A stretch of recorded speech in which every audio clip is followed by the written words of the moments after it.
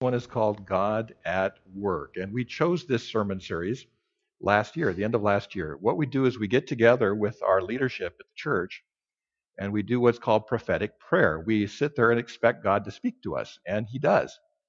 And we pretty much put all the major themes for teaching for the upcoming year together at that meeting. And we chose God at Work, God in the workplace, for this series of 5 sessions. And we had no idea how much our work life would be disrupted this year. So this comes at a perfect time. God's timing is always perfect. He's just always on time in a very special way. Very often we're impatient for what God's doing. But it's so much fun to just let God choose the sermon series topics and then watch how it fits with what's going on. These things don't surprise God. And there's been so much disruption in people's work life. So since there's so much disruption, I think it's a really good idea to think in terms of this being an opportunity, the disruption being an opportunity for regrounding our vocational life on the Word of God, to look at what the Bible says and what God says through the Bible about our work life. And you might say, I'm retired or I don't work for a living. Well, everybody has a vocation. We're going to talk about that today. So our sermon series is going to be called God at Work. And today we're going to talk about work, not just about being a paid job. One of the things I hate is when people ask me, does your wife work? And I'm thinking, yeah, everybody works. Just because you get paid or don't get paid doesn't matter. And we're going to look at, very soon here, so hold on, the Bible's definition of work. And we're going to see that work goes back to the Genesis story. And work and rest are in sort of this constant sort of singing back and forth relationship. So work is not just about a job. We're going to talk about that today, not just about a paid job. It does include a paid job, but it's not just about a paid job. Next week, we're going to talk about how our work life doesn't have to be big and bold. In fact, our work life can be very effective, even if it's very much under the radar. And a lot of people have affected the world in a big way, in very non-dramatic ways. There's sort of an American myth that unless you go big and bold, you're not successful. Unless you're a celebrity, unless you're in People magazine, unless you somehow are a face people recognize, that somehow you're not really making it. And a lot of people despair over that. I wish I'd gotten farther in life. I wish I'd kind of made it. And we're going to talk about how that's a myth and how the Bible takes that myth apart. So don't miss that next week. The third week, we're going to talk about how it's not about you. People talk about all the time on these motivational seminars about finding this job that just makes you feel blissful all the time. Truth is, sometimes work is just taking the garbage out. It's just the way it is. And it's not always this massively self-fulfilling thing. Besides, the Bible talks about it not being self-fulfilling, but the road to self-fulfillment is in serving others. And if you really are struggling with life, one of the best ways to get around that is to start serving others. And work is all about serving others. So that's the third week. The fourth week is called creative cobbling. We are putting together lots of different parts of our vocational life, much more so than we used to. In my grandfather's generation, you would work in one place your whole life, get a gold watch, and retire for a few years and die. That's kind of how that worked. And now, most people I know are working several things. I look at Pastor Tamara here, I look at Pastor Kim, I look at different people in the church, I look at you, Jessica, and you're working lots of different things. We're cobbling together all of these different things, and we need to do that creatively. So we're going to see what the Bible says about that. And the Bible is full of creative cobblers. So we're going to look at those people and see what they did. The fifth one is just going to be a pep rally to encourage you to get out there and live out your vocation. So that's our sermon series. So we're going to start today with it not being just about a job. So we're going to look at the situation outside. What are some of the big trends in work right now? And work was being disrupted in a big way before the pandemic. This was underway already for a few years. Communication is changing. Technology is changing. And the nature of work is changing in a really, really big way. This pandemic just sped it up. It was already there. The things we're doing like Zoom meetings and all of that, that was happening beforehand. And all of a sudden, We're being forced into this massive shift in vocational life. First one, artificial intelligence. Artificial intelligence is taking over a lot of jobs. If you are within reach of your cell phone, and most Americans are, most Canadians are, those people listening to us, you've got a cell phone close by, that cell phone has eliminated like 17 different machines. You remember we used to have a tape recorder and a video recorder and a camera? What's a camera? We used to have, mine works as a compass now. It tells me what altitude it is. It tells me the temperature. It tells me all of these different things. And technology is replacing what used to be work. And so we're seeing a lot of jobs disappearing because of technology. Newspaper jobs. There's still newspaper jobs, but it's not like it was. Books.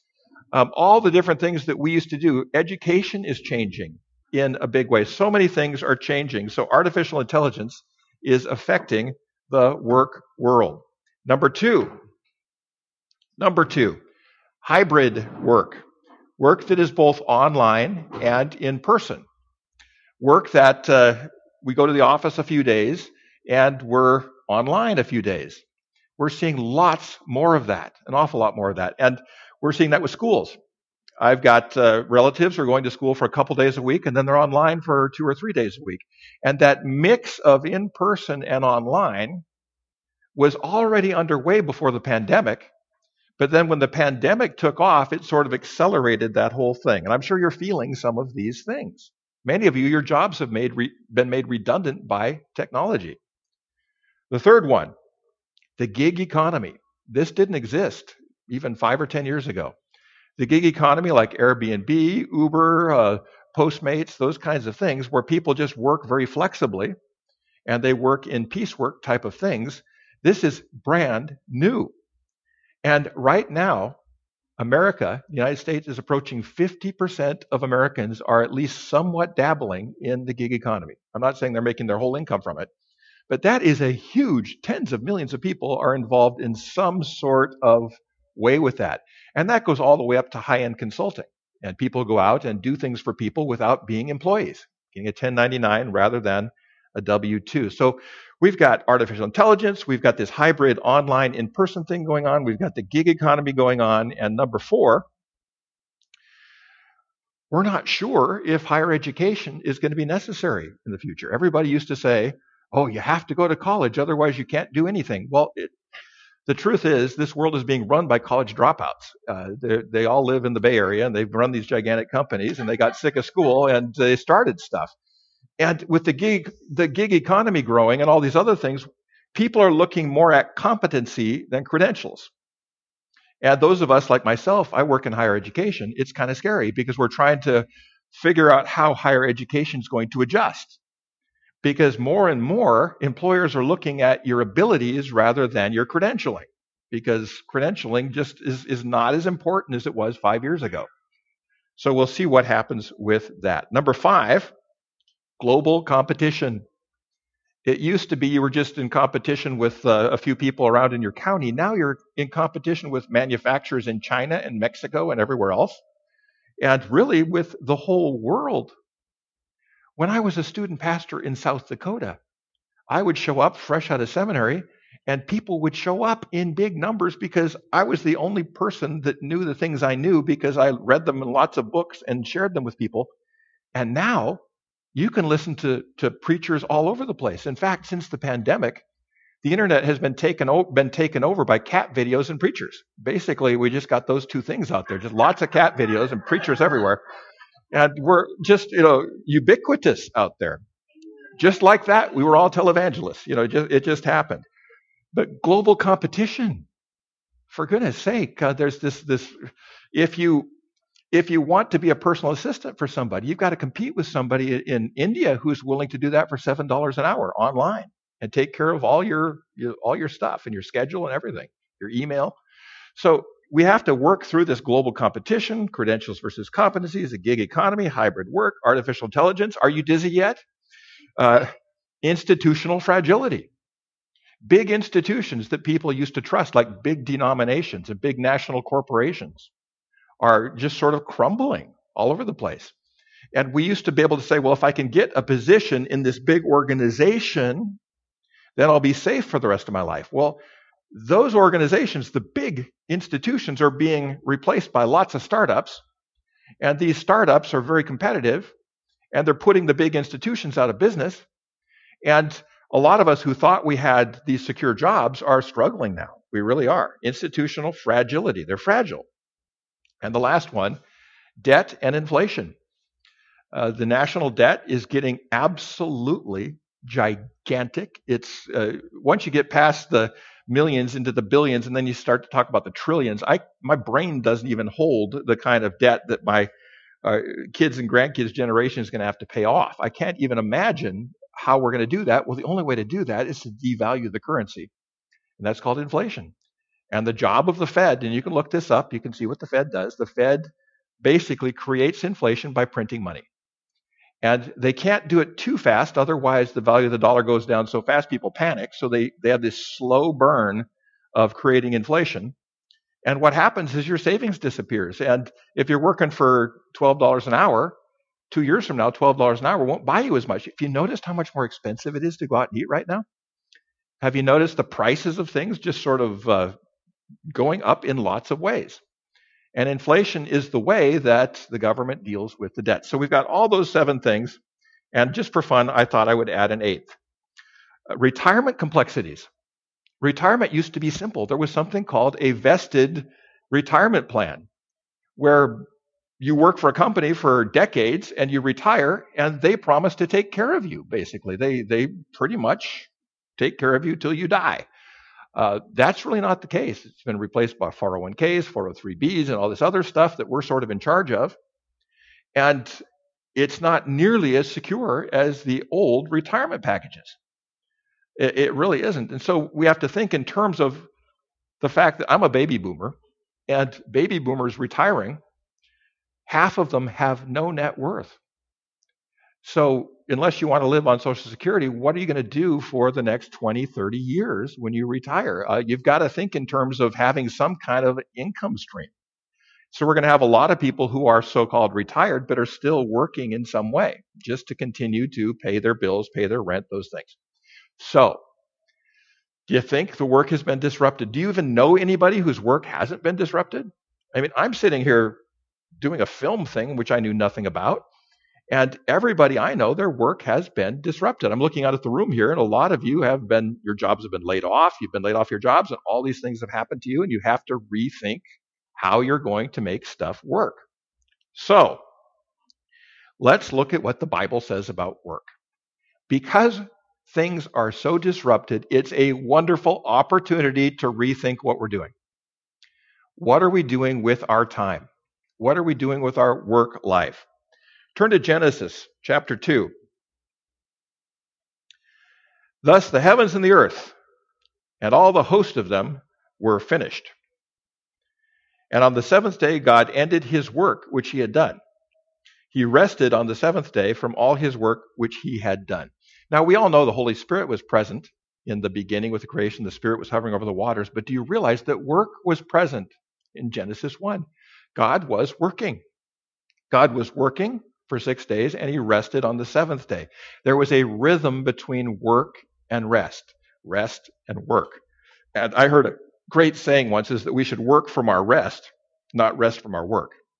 We should work from that sense of peace, our rest in the Lord, and then we should take a Sabbath. And we really do need to take a Sabbath, and we'll be talking about that as we go along.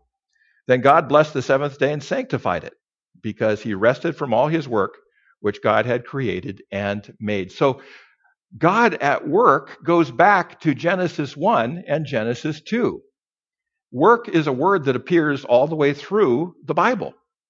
And we separate in North America and Western Europe, we separate our spiritual life from our work life. We compartmentalize so much.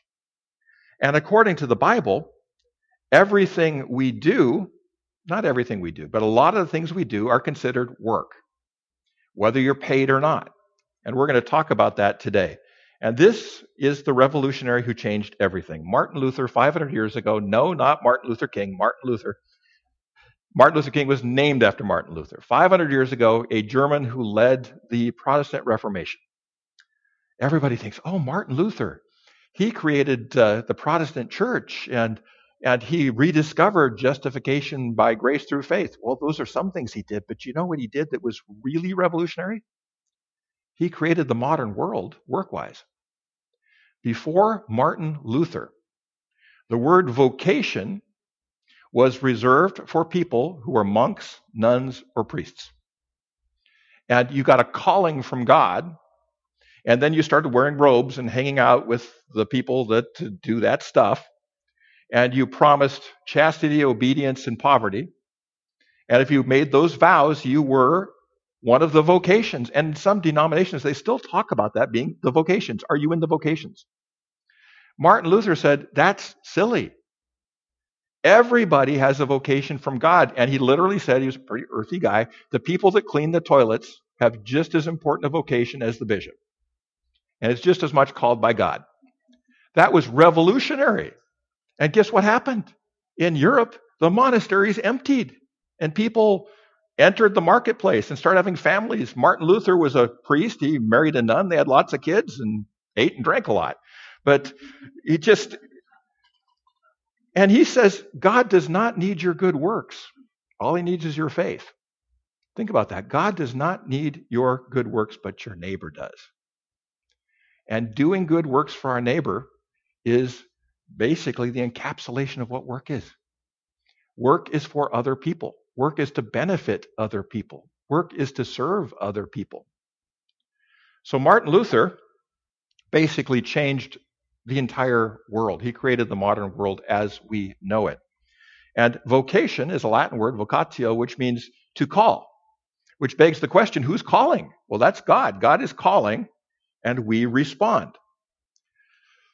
I've always been really uncomfortable with people talking about my call into the ministry. And here's why. Because I believe, like Martin Luther, that everybody has a calling. People look at me with those eyes with a little whisper, did you get the call? And I'm thinking, everybody has a call. God doesn't put people in this world without giving them a call. That's why he puts us here. We've all got a call. I was talking with Linda back here beforehand, and she just loved her calling at the dental office. And we all have callings in different places. And living out that calling is the point of life. And so I just get really just agitated. Of course, God called me to teach Bible, but it's no bigger a call than someone called to drive buses in Los Angeles, or somebody called to, there's a joke. This guy saw these clouds in the sky, and they formed a P and a C. And he thought, preach Christ. I shall go to the seminary. So he shows up at the seminary, and he says, I'd like to enroll here and become a pastor. And they said to him, well, how do you know you should be here? Well, I got the call. And it was PC for preach Christ. Well, the person who was in admissions was Pentecostal, so he said, well, I'm going to pray and see if I get a word of knowledge. So he prayed. And he got a word of knowledge, and the Lord said to him, you mistook the lettering. It was plant corn. It's PC. And you're supposed to be a farmer. And so he missed his calling just because he assumed the call was something in ministry. And we all should be doing ministry, folks, and we all should be doing work, and we all should be in the marketplace, and we all should be forming families, whether or not they're our blood family or not. Family formation, taking part in the workplace, helping the world go around, that's all a calling. And we're all a part of that calling. And here I'm going to narrow it down to give you the Bible's definition of work. This is in Matthew 12, 28 through 31. One of the teachers of the law came and heard them debating. Noticing that Jesus had given them a good answer, he asked them, of all the commandments, which is the most important? Whoa, what does that say? That says that some commandments are more important than others, and some parts of the Bible are more important than others, and Jesus affirms that right here. The most important one, answered Jesus. He didn't say they're all just as important. No, he says, the most important one is this. Hear, O Israel, the Lord our God, the Lord is one. And that is the most important phrase for Jewish people who who are practicing Jews, they all know it. Shema Yisrael, Adonai Eloheinu, Adonai Echad. Hear, O Israel, the Lord your God, the Lord is a singularity. And that's the core of the Torah. That's the core of the Old Testament. That's the verse around which the entire Old Testament pivots. So Jesus affirms that. He goes right to the core, and then he says, love the Lord your God with all your heart, with all your soul, with all your mind, with all your strength. The second is this, love your neighbor as yourself. There is no commandment greater than these. So are you ready for the Bible's definition of work? The Bible's definition of work is everything you do to fulfill this great commandment. Everything you do that results, every action you take or word you speak that results in loving God or loving your neighbor is work. Stuff you do that doesn't glorify God and doesn't help your neighbor isn't work. Sitting on my lazy boy, eating donuts, watching some show about RV repair is not work. It's not work. It's just not. Because I'm not benefiting a neighbor and I'm not glorifying God. And I'm not saying everything we should do should be work. All I'm saying is this is a great definition to look through your day and ask how much of this is work. If it's not benefiting anyone and if it's not glorifying God, it's not work. It's just goofing around. And we need to goof around some too. But rather than work being something we do so we get paid, it's like, what can I get out of work? I want to get fulfillment. I want to get paid. Nothing wrong with being fulfilled. Nothing wrong with being paid. But that's not the point of work. The point of work is loving our neighbor. And if we take an action which loves our neighbor, that counts as work according to the Bible. So, the Bible, work includes work that is both paid and unpaid. Paid work is not superior to unpaid work, although paid work is in some ways nicer because you get money for it. But a lot of things we do, taking care of our neighbor's cat when they're on vacation, that's work. That's loving our neighbor, taking care of our neighbor. Paid and unpaid, skilled and unskilled are both work. Sacred and secular. Setting up chairs at church is work. Counting numbers at the bank is work too. There is no divide between sacred and secular work. The divide is between work that loves our neighbor and work and action that doesn't. Do you understand the definition? So if we can look through our day and see what am I doing that glorifies God and shows love for my neighbor, that's work. And the more of that we do, the better. And the more of that we do, we're going to learn in future lessons here this next few weeks, the more fulfilled we get. Because true fulfillment is through serving others. It includes worship. The ancient word for worship is liturgia. What word do we get from that? Liturgy. Worshiping God is glorifying God. It is part of our work. And in some churches, they bring the bread and the cup forward with the offering, and they put it on the altar. This is the result of the work of our hands, and we bring them to you, Lord, in worship. And it's just a wonderful symbol of bread and the cup and the farming and the cultivating that goes into that. It includes work. Number 5, serving customers and meeting needs. It doesn't have to be charity. Making money serving needs is a great way to make the world go round. It's a great way to love your neighbor. If you can make a better mousetrap, you're serving your neighbor. Whatever you need to do to help the world go around and give your neighbors an easier life and a better life and help them feel loved, that's work. Do you see where a lot of grandmas who don't have a paying job are doing great work out there? Taking care of grandkids, doing stuff. They're doing very meaningful work because they're loving their neighbors. Genesis 2:15 told you work goes way back to the very beginning. The Lord God took the man and put him in the Garden of Eden to work it and take care of it. Our basic job is gardening. It's caring for the world. Caring for the world. It's not just, I've got some real enthusiastic gardeners over here, but gardening in the broadest sense. If you're taking care of your home and making sure that there's nothing broken, nothing missing, that's gardening in the broadest sense. If you're taking care of your car, if you're making sure that your neighborhood looks good, if you're picking up garbage in your neighborhood so it looks better, that's loving your neighbor too. Gardening, however, is not very sexy and doesn't happen really fast. Gardening takes cultivation. Gardening is not dramatic. Things take a long time to grow. And in America, Canada, Western Europe, we glorify work that makes big dividends real fast. And we're very impatient. We want to supersize our value meal right now. I've been at Taco Bell where people start to take a coin and hit it on the counter saying they want their food right now. I'm thinking, this is Taco Bell, relax. I mean, it's going to get here. Do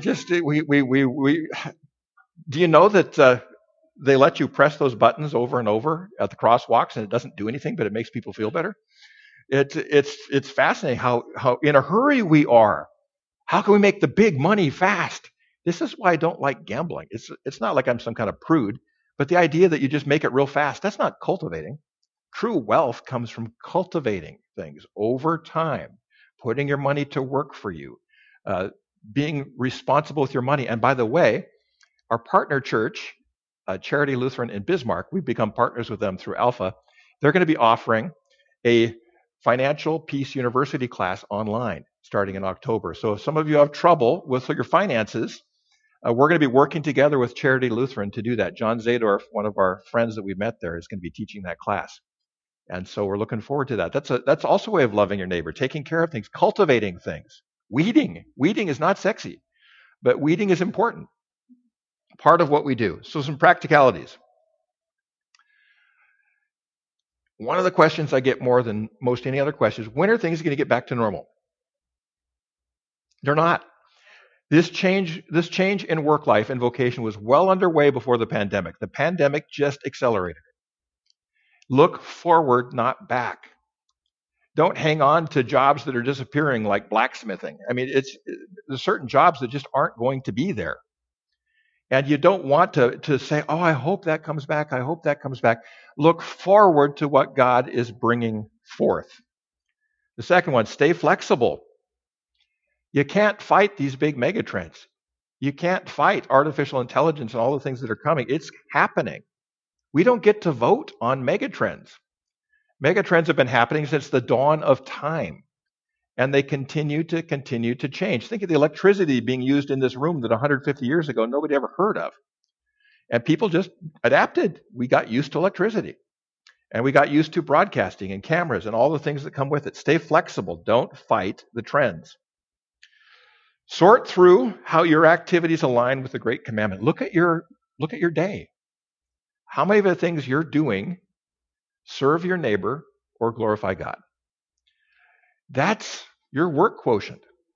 That's your work quotient. Those are the things that, for instance, practicing a skill, that's work. You're not getting paid for practicing, but you're working on a skill that you can share with others and glorify God with. It's a good idea to take an inventory of your work, of your day, to find out how much of it is work and how much of it isn't. Monitor your speech. Please don't ever ask anyone, does your wife work? Or asking older people, do you work or are you retired? And I'm thinking, I look at a Bill right here. Bill works more than most people I know, and he's 80. And just don't do that. Watch your speech. Make sure that work includes a bigger thing than just getting a paycheck. Move away from dramatic and ecstatic work myths. The idea that work has to be dramatic for it to be valuable, or ecstatic. I've got to be so thrilled I'm going to work. There's some times you're not going to be thrilled to go to work, but you'll be serving people. And in serving people, we get blessed. So we have to wait for the blessing to come back to us. Last one, magnify the spiritual side of your life. Grow the spiritual side of your life out of your just reading the Bible and praying and sharing your faith with people. Start thinking about your work life being spiritual. I'm not saying get so spiritual that it just overwhelms everything. I'm saying just include your Monday through Friday in your spiritual life. That's your liturgia. That's your liturgy. That's what you do, the work of the people. Liturgia means the work of the people. Magnify your spiritual side of your life. And for those of you who really aren't in touch with your spiritual life, we're starting an Alpha course, coast to coast, with our partners at Charity Lutheran in Bismarck, and perhaps the Lutheran Church of the Redeemer in Chimacum, Washington, and also Bay Hills Church in the Bay Area, with Linda Van Oy, our sister in the faith. So we might have 4 churches coming together for that. The Alpha course, we've had so much fun on that, and we'd love to have you come and just reignite your spiritual life so that that can reignite your work life. Just get in touch with me, hbhouse@gmail.com. Send me your name, and we'll put you on the course. Wednesday evenings. Next week, we're going to talk about the 2 North American myths about work that will mess you up. But almost everybody agrees with these myths, and they will cause depression and bitterness. And with most people end up hating their work because of these myths. And we're going to talk about those. They're not biblical. So that's what we're going to do next time. But we're going to close with a prayer about the work of Christ. When I went to seminary, we had a class on Christology, which means the study of Jesus. And we studied the teaching, the life and person of Jesus, true God and true man, and also studied his work, the work of Christ. And the work of Christ he did during 1 week when he died for us and rose again. And one of the best ways we can ground our faith in the Bible is to ground our lives in Jesus. So I'm going to invite you to let Jesus invite you into his work, his death and resurrection. And if you can say yes to that, that's going to help you build your house on the rock, which is Christ, as you look through your work life in the next few weeks and align them with the Lord. So if you'd like to pray to say yes to Jesus' invitation to take part in his work, his death and resurrection, I'd like you to pray with me. And I'm going to have my tiny group of tech people here answer back after each phrase. Lord Jesus Christ, you did a great work. You died on the cross for us because you loved us. It was an act of work, an act of love for us, an act of glorifying the Father. And you invite us into that work to die to our old selves, our old patterns of work, our selfishness in work, our lack of servant's heart. And we let that be crucified on the cross with you. And we say yes to your invitation to bring us out of the grave with you to new life. And work, not just on Sundays, but all through the week, looking for ways to glorify your Father and love our neighbor. Because you, Jesus, told us that's the main thing. And we pray this all in your name. Amen. Over to you, Tamara. Thank you, House. Well, good morning, everybody. I don't have to have that awkward thing, so I'm just going right into announcements. We are looking at our September prayer focus. It's for students and teachers. We need to pray for them. They are doing some new stuff with having to be at home and having to teach part-time in classes and sometimes going just Zoom from their home. I've got 3 teachers in my family, 3 nieces that are teachers, and they all have kids. So my one teaches at OCC. All of her classes are on Zoom. And her kids go to a private school that just started this last week, and they're actually going to school. So that has been a big relief for her because she had 3 kids at home while teaching because OCC started. Yeah, they're great kids, but still, you're trying to teach a class and you've got 3 kids. I have another niece that has 3 children as well, and they are all at home doing school, and she is a special needs teacher. So she is teaching special needs kids plus trying to teach her kids or help her kids. And then my other niece has a 2.5-year-old who is teaching special needs kids from home. So it is, I know firsthand from watching them and hearing their stories how difficult it is. And so we need to pray for our teachers. We need to pray for those kids, and we need to pray for the parents that are at home trying to work and help their kids go to school. It is such a difficult situation. And we just need to pray that this COVID stuff just goes away. We've been praying that and praying that. And I think we just need to keep praying, and we need to believe that God is going to heal and get rid of this so that not that we can go back to normal, but that we can go back to at least our kids going to school and people going into work and going into their workplaces, and working. Because I know 2 of us have lost our jobs because of, well, one, me, I was furloughed, and Kim just was laid off. So we would like to be able to go back to work, and my business probably won't open until next year, but that's okay because God's got this. I know that. So pray, pray, pray, people. We also pray for our president and our governor and all those making decisions. We ask for prayers for the pastors here, that the pastors get under spiritual attack a lot. And so we are asking for protection and safety from everything, and for health, because the things that get attacked in us are health, whether it's pain or illness or whatever. So please pray for that. And then continue to pray that God guides our trustees and us, our pastors, as we navigate this new stuff. And so please pray for that as well. We are reading the Bible together, so please join us reading that every day. We did put that up on our Facebook pages and the group and the page. We also, House does a daily Bible video, so it's about 4 or 5 minutes long usually. So read your Bible first and then see what House does to teach on that. Let's see what else. Alpha, you already heard about Alpha. It's starting in October. Contact House. Teacher training on Sundays tonight at 4 p.m. Tonight's topic is avoiding culture wars when doing ministry. So there's a lot of cultures out there. We don't want to get into wars with it. And so House is going to be teaching on how to navigate those waters. And I was in school of ministry where he taught a little bit on culture, and it's very interesting. And it's something you can put to use almost every day. So please tune in for that. If you want to tune in, don't have the Zoom link, contact House at hbhouse@gmail.com, and he will give you that Zoom link.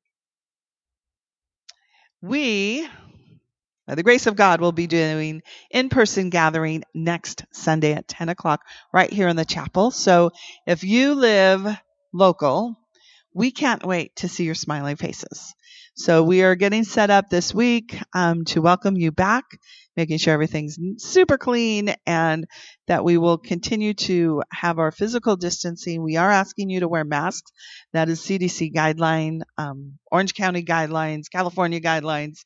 So we are asking that you wear a mask. We will have hand sanitizers and all that stuff here for you. And we'll even have a few chairs set up outside. So if you do not feel comfortable with sitting indoors, you can sit right outside our doors. You can still hear us, and you can still be part of the community. So we cannot wait to see you next Sunday at 10 o'clock right here. And please come a little bit early because we do have to do the temperature checks and write down your name and all that stuff. Again, CDC guidelines. OC Prayer Walk will be happening this coming weekend, the 18th through the 20th. Basically, even if you don't live in Orange County, if you live in another state, you can join us in doing this. Walk around your neighborhoods and pray as the Lord leads you. And then what we'd love you to do is to take pictures and post them on Facebook and Instagram with the hashtag PrayerWalkSoCal. And that way, all of us that are doing it can see each other's pictures and see what everyone's doing in Orange County. And really, no matter where you are, do it. I think that if everybody was walking their neighborhoods this next weekend, God's going to do a big thing. Because think about it.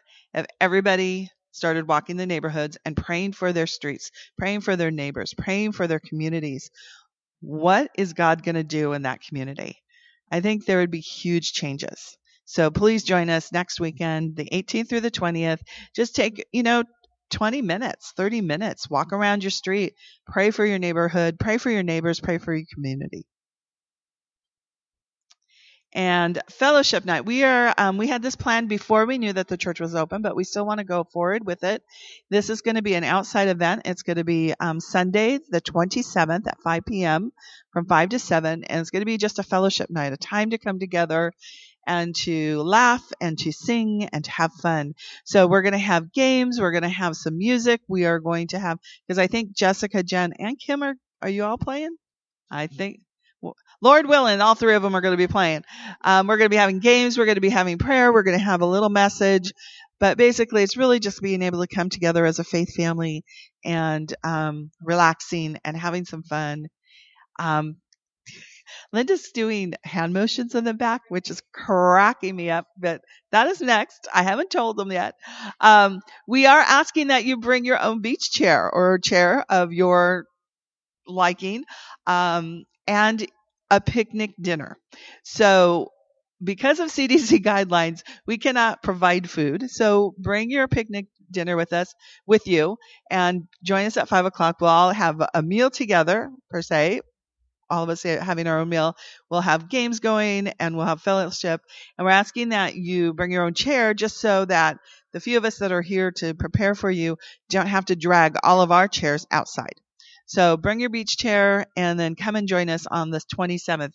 We will still have service in the morning, so you could join us in the morning and in the evening. So that would be a lot of fun. Woo-hoo. And then tithes and offerings. Thank you all for being so generous and so wonderful and bringing in your tithes and offerings. Please continue to do so. And there are many ways you can donate. You can mail in a check to the Well at Surf City. You can go online to our website, the Well. You can, what is our website? Dive Deep Together. I don't know why I forgot about it.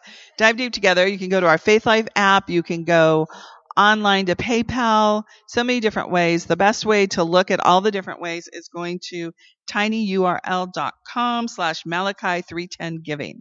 And that is going to give you all the different ways of being able to give. One last way of giving is the Patreon giving, and that's a way of giving small amounts whenever you on a more consistent basis. And you can do patreon.com/worldwidewell. And that is just, like I said, another way if you can't do a full 10% and you just want to give maybe $5 or, $10 a month, you can put that on a cycle that you can just donate every month. So numerous different ways to give. I think that's it for me.